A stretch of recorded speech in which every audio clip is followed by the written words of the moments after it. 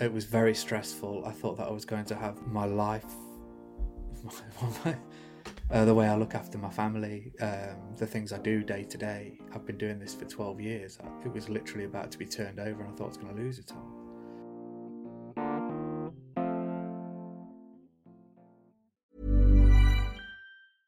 I'm Sandra, and I'm just the professional your small business was looking for. But you didn't hire me because you didn't use LinkedIn Jobs. LinkedIn has professionals you can't find anywhere else, including those who aren't actively looking for a new job, but might be open to the perfect role, like me. In a given month, over 70% of LinkedIn users don't visit other leading job sites. So if you're not looking on LinkedIn, you'll miss out on great candidates like Sandra. Start hiring professionals like a professional. Post your free job on linkedin.com/people today. Burrow is a furniture company known for timeless design and thoughtful construction and free shipping, and that extends to their outdoor collection. Their outdoor furniture is built to withstand the elements, featuring rust-proof stainless steel hardware, weather-ready teak, and quick-dry foam cushions. For Memorial Day, get 15% off your Burrow purchase at burrow.com/acast, and up to 25% off outdoor. That's up to 25% off outdoor furniture at burrow.com/acast. Hey, it's Ryan Reynolds, and I'm here with Keith, co-star of my upcoming film, If, only in theaters May 17th. Do you want to tell people the big news?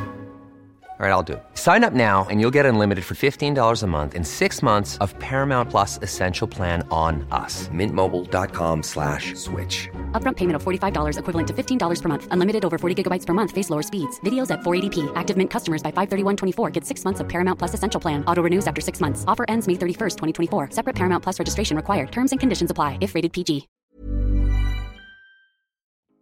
Hello and welcome to this week's Single Track World podcast.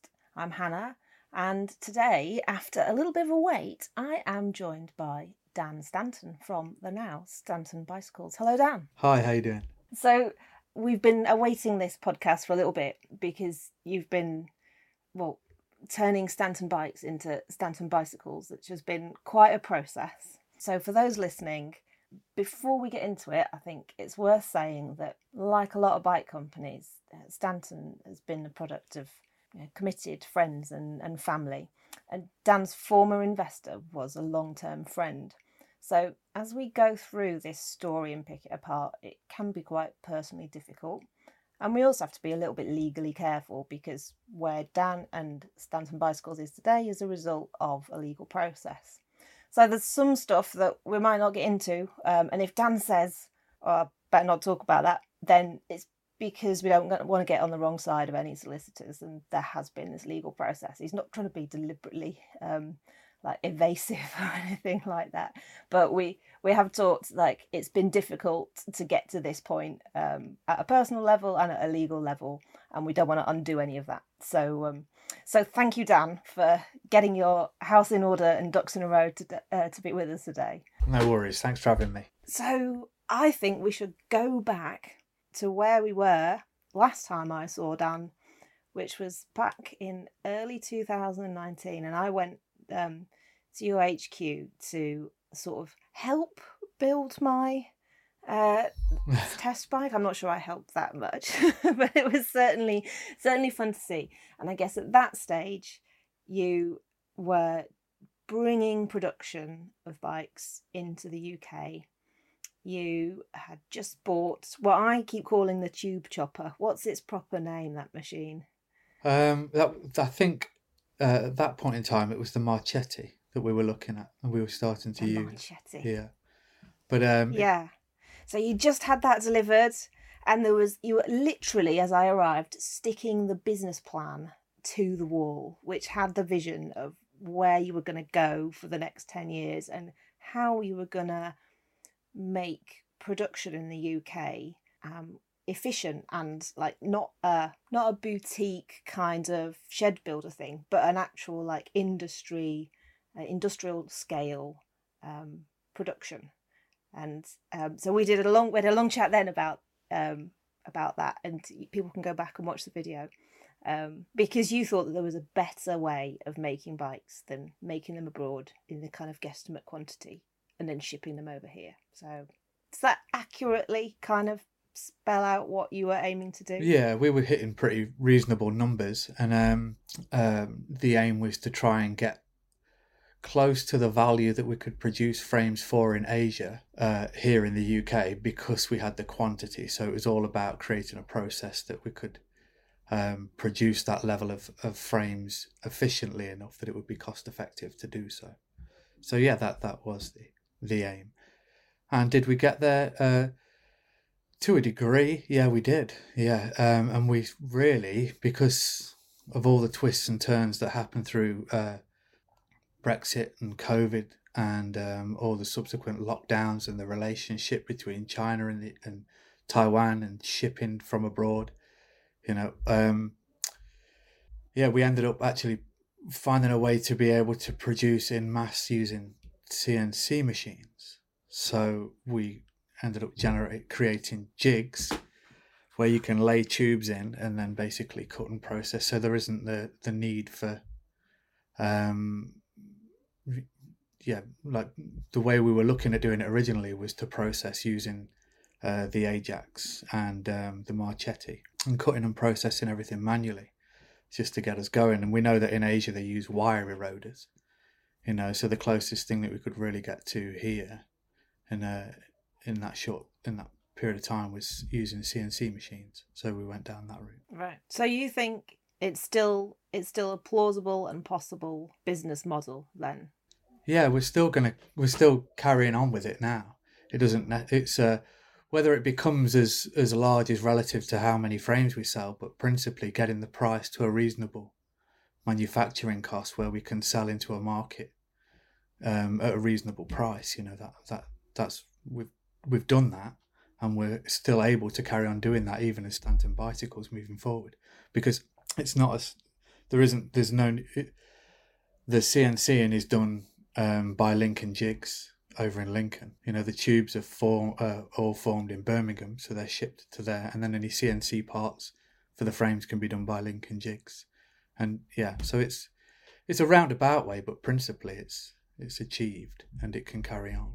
And we did have welders in house, but the idea now, at the moment especially, is to have people that have worked for us to come in and do part work per piece, per frame. Cool. Well, so we will get to where we are now, I guess.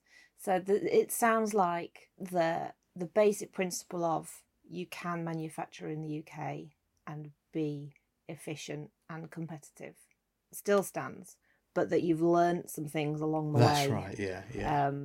That and had some real curveballs that definitely weren't in the business plan thrown at you. So I guess I saw this Marchetti machine, and you're saying that ultimately you didn't end up with a process that's going to use that. That was a massive outlay, wasn't it? It was about $6,000. Probably used it a handful of times. Really, we ended up getting something because that was okay for doing main tubes, but it couldn't do the stays anyway. So we were looking at getting something else to do in stays anyway. But really, we figured out that we never actually got into a position where it was needed, because we'd have the once we got the Ajax, we were able to do all the main tubes on the Ajax and the rear ends on the Ajax, and we ended up cutting. We did a load of UK stuff in house to get us going.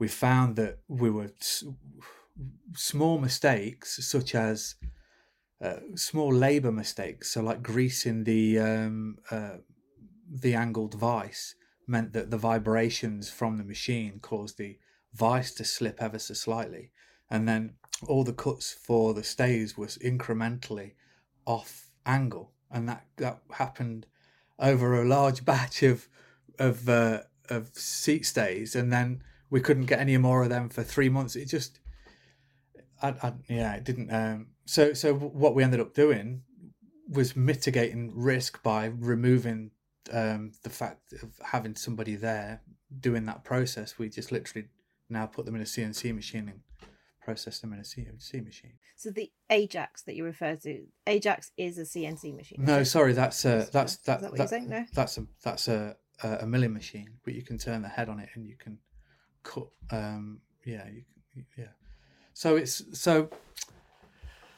So yeah, we were using that as the tube cutter for a while, and then basically as things started to, when COVID hit, staff started to leave.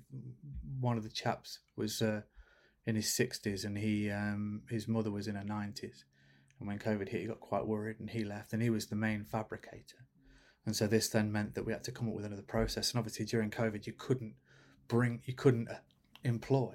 So we ended up then, like I say, working with Lincoln Jigs and developing this way of being able to process tubing in CNC machines. Right. So that just warrants, Tim, the owner, or Tom, his son, to stand at the machine every time it's finished its process, just put a fresh tube in and lift the other ones up the stack. So it mitigates quite a proportion of risk. So yeah, it's not all in-house, and that would be an aim long-term, or was an aim long-term. Whether it's still an aim now, I'm unsure, to be quite frank. I quite like the idea of the cost being set, because when you employ people, obviously the cost of people's wages is in relation to how much product. That's a static outgoing, but the value of input, like cash coming in, is in relation to the amount of output that you're getting out of the product. So if you can not have it that way and have it per price per piece, then you've got much more financial control over the production. At one point we were throwing out we were doing 15 to 20 frames a week, which is pretty efficient, and that was only with one welder through that process. So it became a cost-effective affair for sure. But as obviously we've just gone through this administration process and come out the other side, it then, we're not selling the same volume. So then to spend 37,000 or 42,000 on a welder per year doesn't seem very cost effective if we're not getting that level of stock, level of purchasing coming through. Do you see what I'm saying? Yeah. So you need that economy of scale to work out. But I guess it sounds like then you've done a whole business process re-engineering, from where you originally thought you were going to be doing to I guess the start of the administration process, which would for any company be a challenge to look at the business process, and then obviously the staff that goes with that, because if you're changing how you do things, you're also changing who you need to do things. But on top of that, you had COVID to force some of that, but also to complicate some of that. Yeah, for sure. And we had Brexit. Yeah. And Brexit and COVID kind of came in this double whammy of supply chain issues. Anyway, you couldn't ship stuff out, but you also couldn't get stuff in. Yeah. So do you want to talk a little bit about some of the impact of that? I think before COVID, Stanton, have been having issues trying to keep up with demand, which you then kind of got back on top of, but then had COVID as well. So, do you want to sort of talk around? Yeah, so what we were working out while we were processing in-house, and like I say, these small labour mistakes, such as greasing the vice, they obviously have massive impact on lead times for customers, because all of a sudden you can't get tubing in. It's an area in a situation where you can't get tubing for 3 months, so now you've got a back order list that's growing.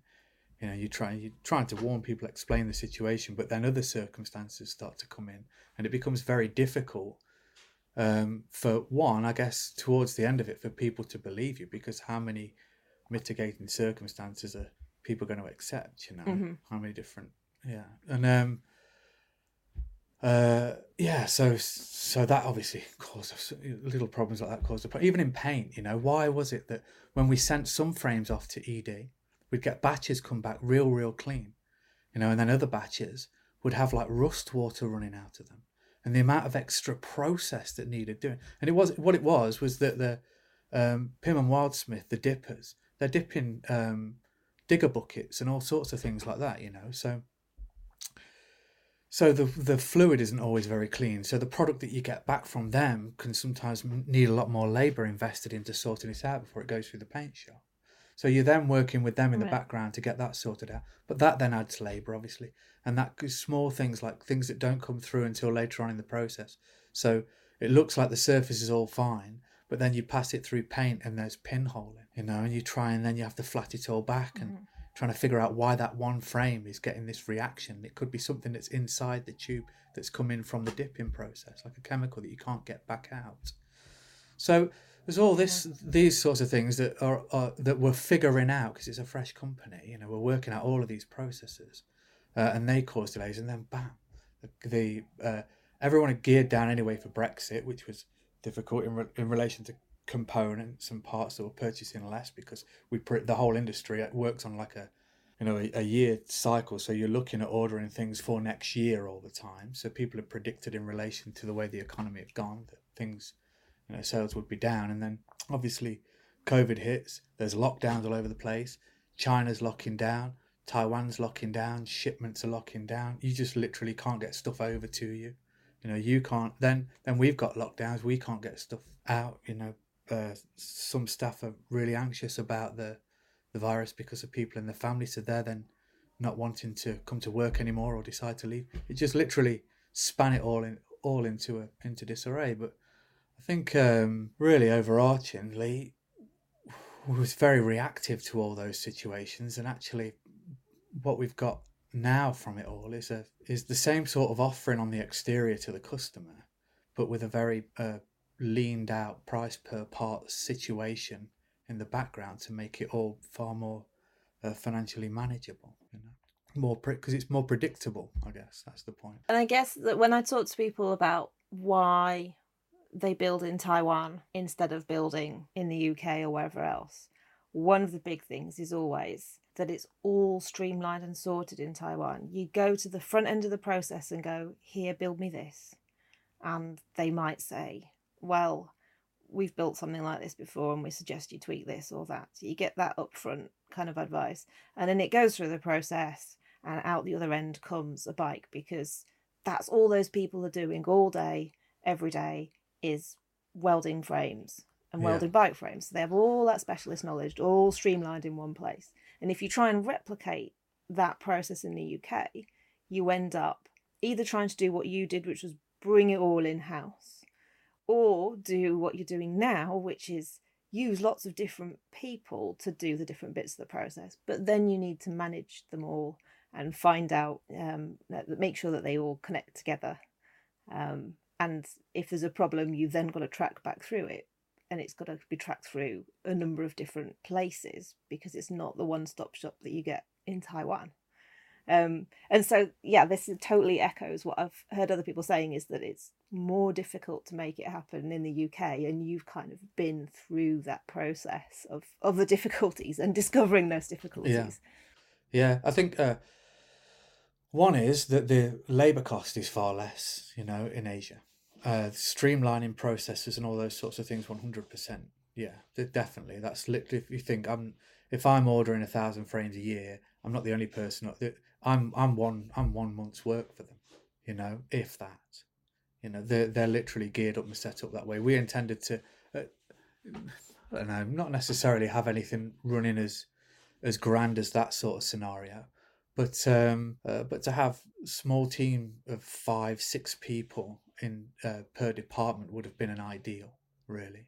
What we ended up with was 1 to 2 people per department, and it being very difficult for it to be predictable, because one, the economy and what was happening on a sociological scale was, blown up all over the place, and then that then meant that there was, just a disruption internally. But then also there's the fact that that we're in a growing state. We're a growing company. We're looking to turn everything that we're putting into the company into something else that can generate more profit, more growth in the company. And then all of a sudden, if that growth just drops off, if the funds that supply that growth drops off, then you caught the fish out of water as the tides recede. You're flapping on the beach, And we've never. I'm 42 now. Especially just in business, I've never experienced anything economically like we have over the last 2 years, So I wouldn't have ever. I didn't live in a frame of mind where those sorts of things happened.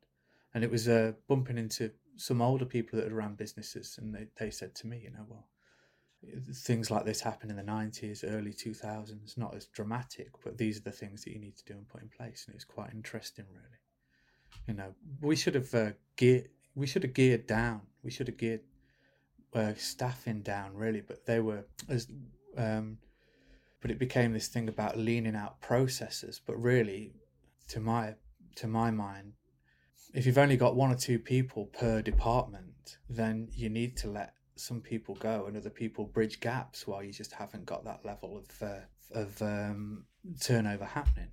But I wasn't the only person making choices and decisions. And it's difficult to make those choices when you're working with people you like and you're trying to invest in the company and you're trying to keep those skills there. And some of the skills that you have people employed on or had people employed on are difficult to get skills. There aren't a whole bunch of people with them. So Burrow is a furniture company known for timeless design and thoughtful construction and free shipping, and that extends to their outdoor collection.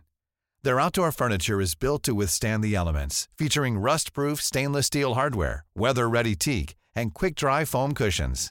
For Memorial Day, get 15% off your Burrow purchase at burrow.com/acast, and up to 25% off outdoor. That's up to 25% off outdoor furniture at burrow.com/acast. I'm Sandra, and I'm just the professional your small business was looking for. But you didn't hire me because you didn't use LinkedIn Jobs. LinkedIn has professionals you can't find anywhere else, including those who aren't actively looking for a new job, but might be open to the perfect role, like me. In a given month, over 70% of LinkedIn users don't visit other leading job sites. So if you're not looking on LinkedIn, you'll miss out on great candidates like Sandra. Start hiring professionals like a professional. Post your free job on linkedin.com/people today.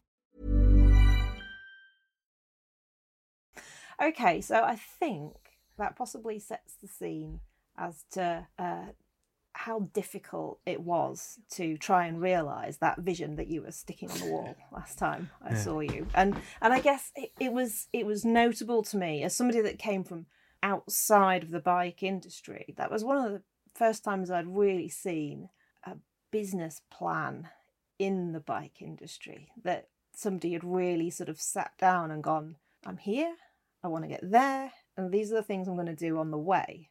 Because a lot of the time it feels like the bike industry is just not really as a business. And I guess we're seeing the fruits of that now in the last couple of years, that the businesses that are business-like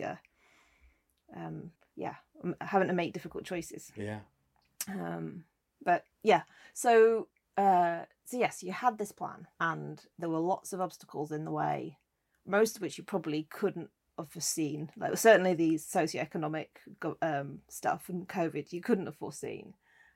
You probably knew that there were going to be hiccups along the way with the process, but you didn't know where you were going to end up. So you reach a point where you've got a difference of opinion with your funder and your friend about how to take the business forward and how to get from this difficult position that you were in to where you should go next, which results in the administration process, which was obviously immensely stressful for you. And we ran that story, Stanton going into administration, and there was this kind of outpouring of support from people inevitably saying, oh no, I never got around to buying that Stanton frame, which is yes, if you could just, that would be good.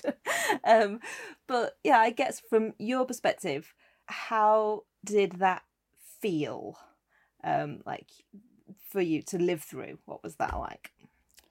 It was really stressful. I didn't want the company to go into administration. I had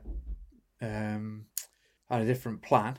Created a different action plan, and this is where it gets a bit sticky.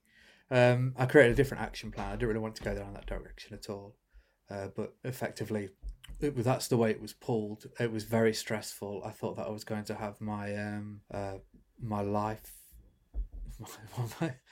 the way I look after my family, the things I do day to day. I've been doing this for 12 years. It was literally about to be turned over, and I thought I was going to lose it all.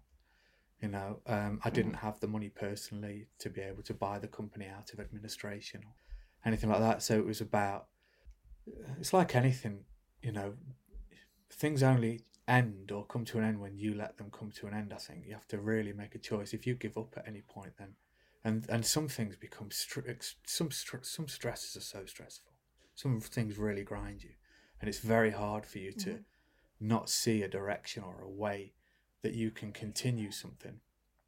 And I'd say with a lot of support, my wife was lovely, good friends around me, solid faith, things started to fall into place. The right people came around me, advising me correctly. I never let go of my direction or my dream or my aim. I carried on pushing towards it, regardless of how unlikely it felt. Some days it was very hard to get up in the morning and put it together that day and make those meetings and see if especially as there were a lot of closed doors, but principally, it was hard. But so I tell you what, okay, so this is one thing that when people ask me, how are you coping? How are you doing this? I'd say I don't understand it fully, but I understand that this is going to sound a bit daft or ethereal, whatever. A caterpillar crawls across the ground, okay, and all it knows is the floor, and it's an immediate touch sense. That's it. And then one day it starts to, what's the word? Chrysalis. It crystallizes. Metamorphosizes, crystallizes. And it literally liquidates to the point that its ass becomes its face, yeah? And it bursts out of what it was and transcends all of its previous limitations, okay? But in its process, when it was there, going through this it felt like it must have felt like it was dying. It didn't know what was coming, And I guess that was where I was. I said, I feel like everything around me is liquidating, but I know that if I carry on just working at it, it will somehow come to fruition, that it will carry on. The dream will carry on in some way. Just got to keep pushing, keep driving, So that's intimately the truth about how it felt to go through that process. Yeah. You should do all of that again in a French accent and then say something about seagulls following the trawler. That's that French footballer, isn't it? Oh dear. So yeah, obviously then that's like incredibly stressful to go through. And we'll come to where you end up as the beautiful butterfly in the end. Together the very hungry caterpillar route. But during that time, understandably, and perhaps slightly burned, as you alluded to before, how long will people trust you for? And certainly the consumers in the bike industry watched the unfolding of sick bicycles, and there were people that didn't get what they paid for and that kind of thing. So I think people are more sceptical, more nervous than they maybe were a few years back. So yeah, who lost out in that process? Like, were there people that went unpaid? Well, thankfully, we've done loads and loads of work on clearing all the backlog and everything, so there was very, very few exposed. When the administration company was in, we were trying to encourage them, I think I can say this, we were trying to encourage them to let go of the customer stock that was in the building. But obviously, because it then became Stanton Bikes Limited in administration, owned by the administration company, it then meant that the product that was all in the building were then assets of the new company, their company. Mm-hmm. So they were then making it very difficult to get that stuff out the door. But so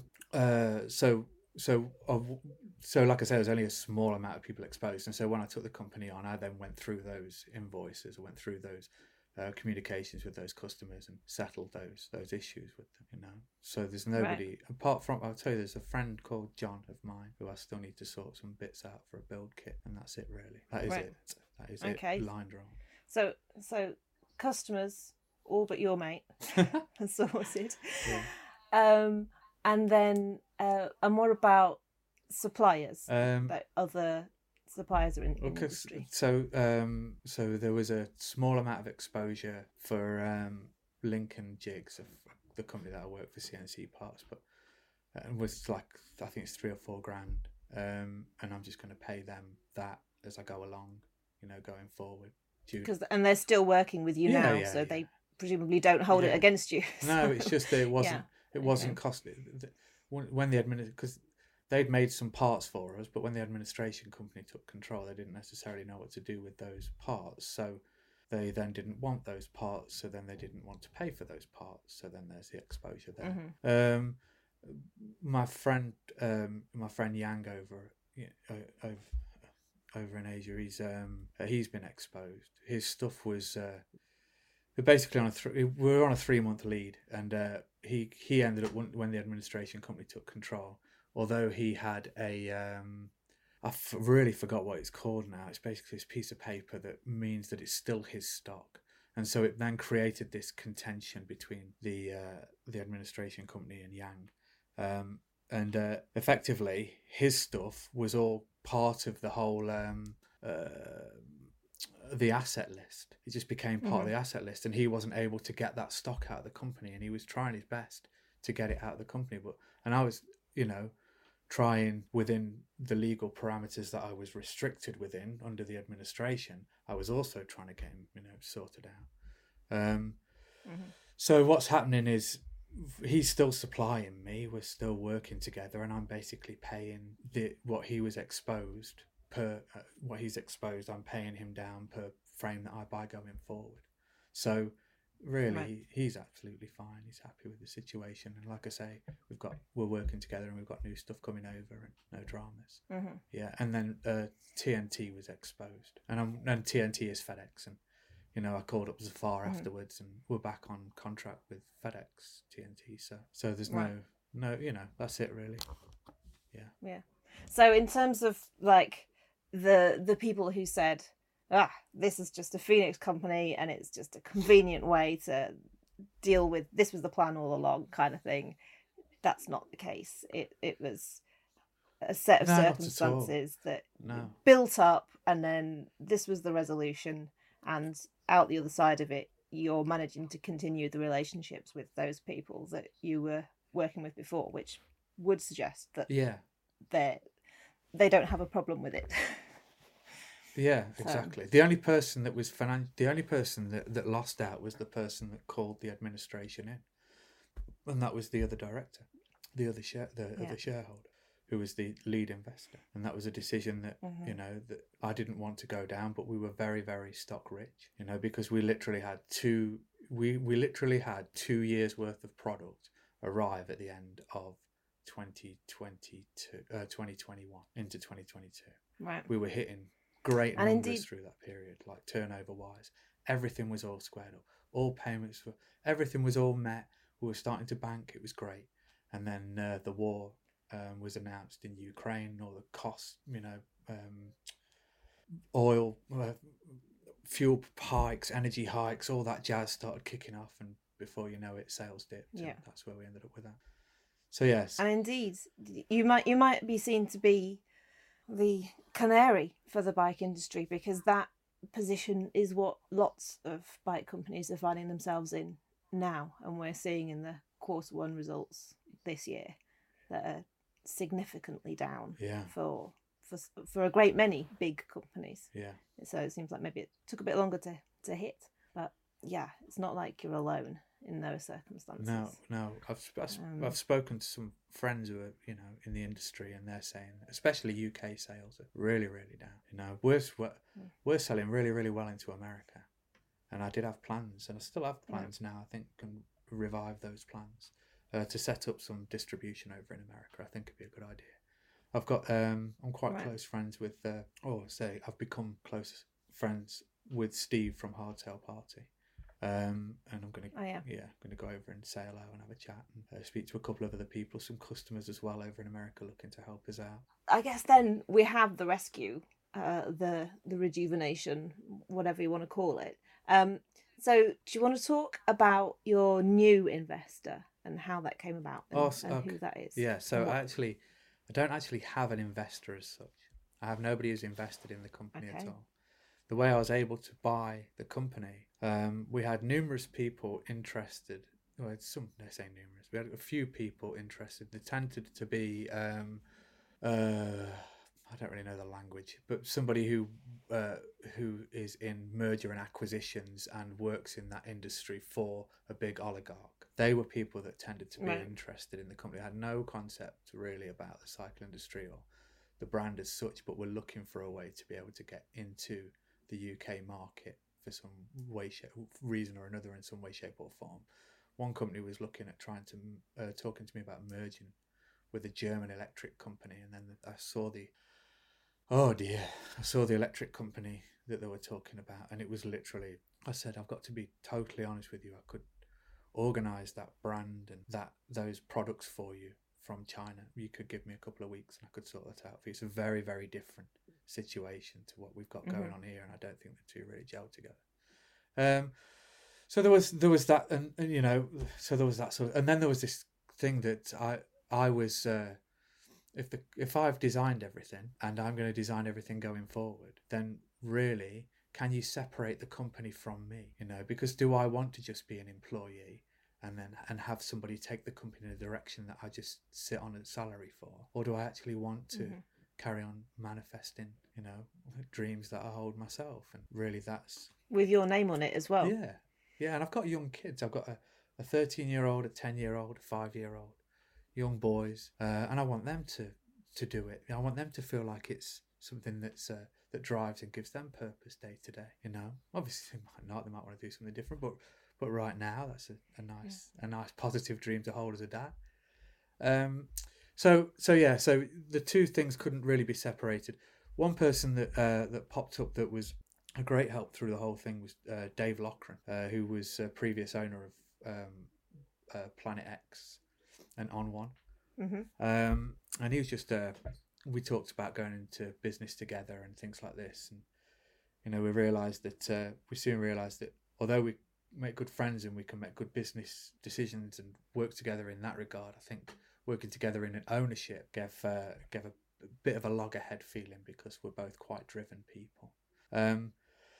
So we decided that we wouldn't go into business together, and I actually found that quite difficult, because I thought at one point we had a deal on the table that was very favourable to myself and was quite relatively cost effective for him, and I thought that this is, it was a definite goer, and we were pretty much signed all the paperwork to do it, and then he pulled out and said that he didn't feel it was going to be that financially viable for him, and he's got to take kind of the emotion out of it and look at it from a pragmatic stance. And I accepted that with gritted teeth, and then the administration company started the process of passing it through John Pye, which is the auctioneer's house. They were looking at doing that, and the auctioneer came in and gave a value, and then I just espoused a value that I think that everything was worth to the administrator, and said, I'll do my best to try and get this value together. They agreed that value, and then I went away and spoke to Dave and said, look, I could sell you all of the stock that we have in the building. You can get rid of that. You know how to get rid of that if push came to shove. It's a good return on your investment. Would you be willing to pay X amount for all the stock? And he said yes. And so he transferred me the cash, and I used that cash to buy the whole company. And then once all that paperwork had gone through, I then organised for a couple of vans and put all of that stock into a van and sent it up to Dave. So, so now... So you bought the whole thing and then gave him the stock to cover it. So that's his collateral. Yeah, basically, yeah. So there's no investment. But out of it, you got the name of the company. Yeah, I got my name, I got my workshop and tooling, and I got my paint shop, so I'm able to carry on effectively. So now anyone listening to this is going to be saying, is there about to be a bunch of Stanton bikes on Planet X's website? So he doesn't. He's got all your frames. Yeah, no, he doesn't run our own Planet X anymore. He doesn't run around it anymore. Okay, well, eBay then. He might. I mean, I trust him well enough that he won't do that, and that he'll give me the option and the opportunity to sell down all that stock before. Right. So at the moment, you're selling that. Yeah. So I'm buying that stock. I'm going up to Callum Island and loading my van with stock, bringing that down, passing it through my through the finishing shop, and sending it out to customers. And so the future, I guess, looks like we're still working with Yang, still doing titanium over in Taiwan, still getting parts sent over from my mate Frey in Taiwan, and still finishing all the titanium in house, and then also going downstairs to the workshop, cutting new prototypes, writing fresh prototypes, and then when it comes to production, we send off the drawings, or go over to Lincoln, have a sit down with Tim and Tom, run through setting up to cut the tubing and so on, and then bring that over back to the unit. Either have Rob the welder, my previous welder, come in and weld them up, or Ollie, who used to work for me, or send them down to Pat at Lincoln Jigs, who's done Pat at Limit Fabrications. You know, he's welded up quite a few bits for us. So yeah, just that's the future of it, really. That's what we'll be doing forward. And then how big that gets, all this, I'm let's say a bit more reserved, because I can't tell you what the direction that everything is going globally, you know. And so to have, before I could have, it's like if you've only known growth, you've only understood things with growth, you can be have great aspiration and kind of think that you're going to be able to drive constantly towards those things. But when things are out of your control, turn things over, it becomes hard for you to manifest that in full. And so I don't know what the direction, I don't know the greater picture, let's say. I'd like to go up and set some distribution up in America, and I'd like to have a nice workshop where I'm working on prototypes and developing new products, and just enjoying running a bike company, designing and making bikes, and just yeah. I'd rather now, as I understand it, have price per part manufacture, still as much done in the UK as possible, a smaller company that I feel I have more control over than having loads of staff and relying on and the management of staff and all that sort of stuff. Just I'd much rather focus my time and attention into product and enjoying making product. That's the truth. Wow. And you've had the experience on both sides now, so yeah, you don't need to look at the grass on the other side and wonder if it's greener. You've tasted it. Yeah. So you're not sure then exactly what the future's going to look like, but for clarity, what can people buy at the moment, and where would it come from? So obviously, we're still producing titanium frames, like as in we're still having titanium frames made in Asia, shipping those in. Still designing all the products. We're still going to be doing UK made frames, probably smaller runs. Still the aim of working with YouTubers or people that want small batches of frames making, or just small runs of things, and then using the paint shop as well to create fresh painted batches of, say, Lagoon frames, and and so on. And then just finding time to carry on working on fresh designs like the Sherpa FS. That's something I want to carry on picking back up. Single speed dropouts, man, there's so much call for that, and it's just a project that I got the majority of the way through. And then with the administration, everything just obviously shelved it. And as soon as I picked back up on the customer emails, I'm doing all the customer emails myself as well. I think I enjoy that as well. I like talking to customers, seeing the bikes they've made. It brings that kind of closeness back to it. Yeah. So what's Dave got in his shed then, that I might buy if I come to you? I buy something. What is it that Dave's got in his shed? Is it frames? Yeah, just bike frames, just all the bike frames, like all. So hardtails and full sussers. Mainly just hardtails, a load of front ends, titanium front ends, but mainly just hardtails, steel 4130 hardtails and titanium hardtails. The stuff that titanium stuff that belonged to Yang that I'm now paying down. Right. Yeah, which really I just wanted to give back to Yang. That's what I was looking to do. Yeah. For that. So if I come to you and I want to buy a hardtail, you effectively send a courier to Dave, pay Dave the money for that hardtail. No, I just I literally go, here, Dave, 10 grand's worth of stuff, please. stuff the van high, drive it all back to the unit, put it all into my stock, and then process that in batches. Right. You see, and then customers can I can still email in and organise a specific product if they want a specific product. You know, certain colourway with a certain decal style, a certain little personal badge on the frame, or so on. We can still do that sort of stuff. But rather than having all those drop downs on the website, it became very confusing for people, and we ended up having to deal with quite a few emails anyway. So it just seems nicer and more. I enjoy doing it. I enjoy doing the emails. So, you know, although I don't get as much, obviously it takes a reasonable proportion of time to do them, and I'd like maybe to get a bit more time to do other bits and bobs. But principally, if I get up nice and early, if I get up at like 5:30 in the morning and then do emails from 6:30 till 9, then they're done, aren't they? You know, I don't have to touch them again until 3 till 5 or something like that. So, right. Yeah, so it's just working it like that, really. I don't know why I'm going on about that. Yeah.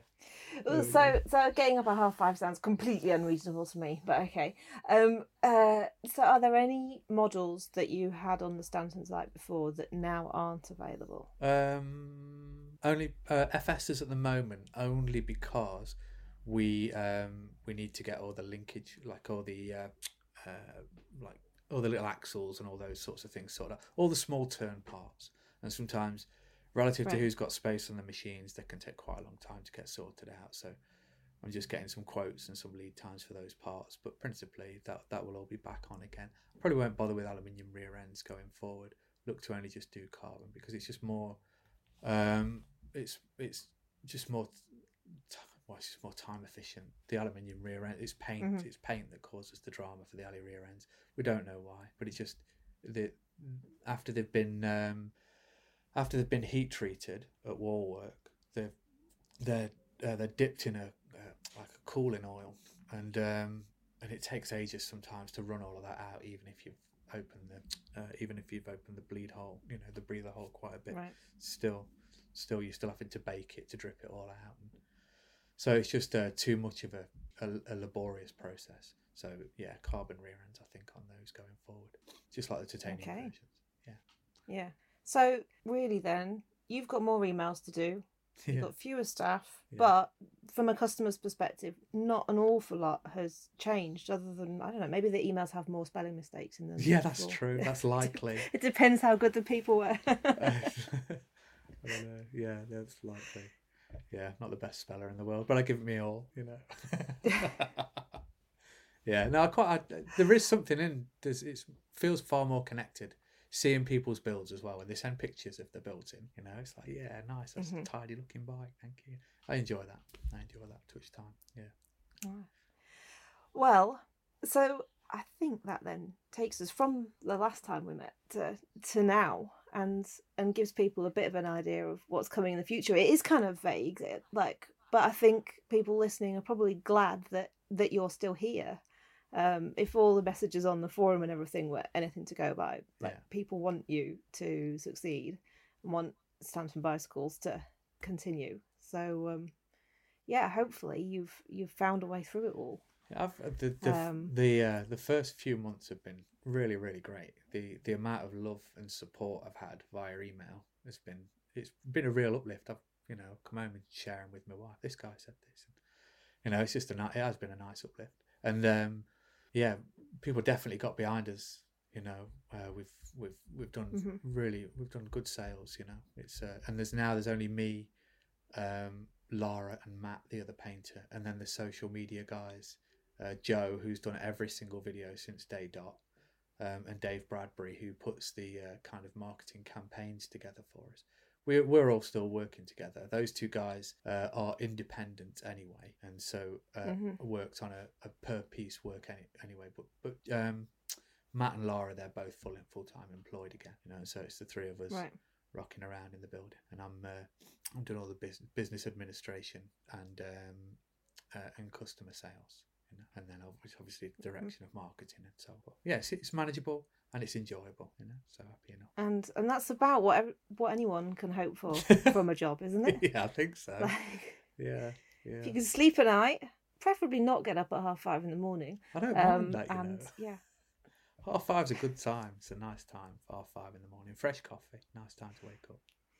Yeah. You're not convinced. I'll take your word for it. Oh, dear. Maybe I should go to bed earlier.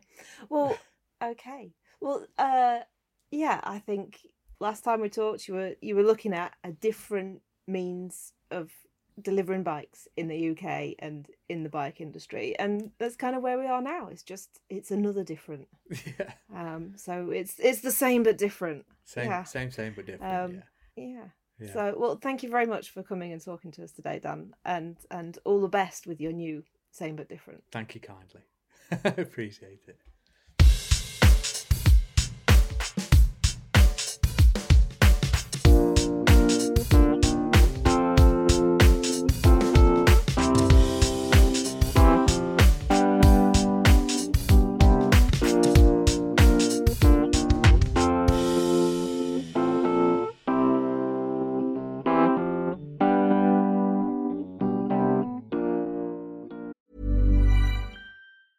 Planning for your next trip?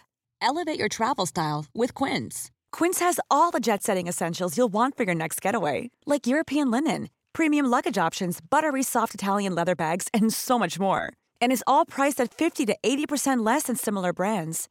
Plus, Quince only works with factories that use safe and ethical manufacturing practices. Pack your bags with high-quality essentials you'll be wearing for vacations to come with Quince. Go to quince.com/pack for free shipping and 365-day returns. Mom deserves the best, and there's no better place to shop for Mother's Day than Whole Foods Market. They're your destination for unbeatable savings, from premium gifts to show-stopping flowers and irresistible desserts. Start by saving 33% with Prime on all body care and candles. Then get a 15-stem bunch of tulips for just $9.99 each with Prime. Round out Mom's menu with festive rosé, irresistible berry chantilly cake, and more special treats. Come celebrate Mother's Day at Whole Foods Market. Need new glasses or want a fresh new style? Warby Parker has you covered. Glasses start at just $95, including anti-reflective, scratch-resistant prescription lenses that block 100% of UV rays. Every frame's designed in-house with a huge selection of styles for every face shape. And with Warby Parker's free home try-on program, you can order 5 pairs to try at home for free. Shipping is free both ways, too. Go to warbyparker.com/covered to try 5 pairs of frames at home for free. warbyparker.com/covered.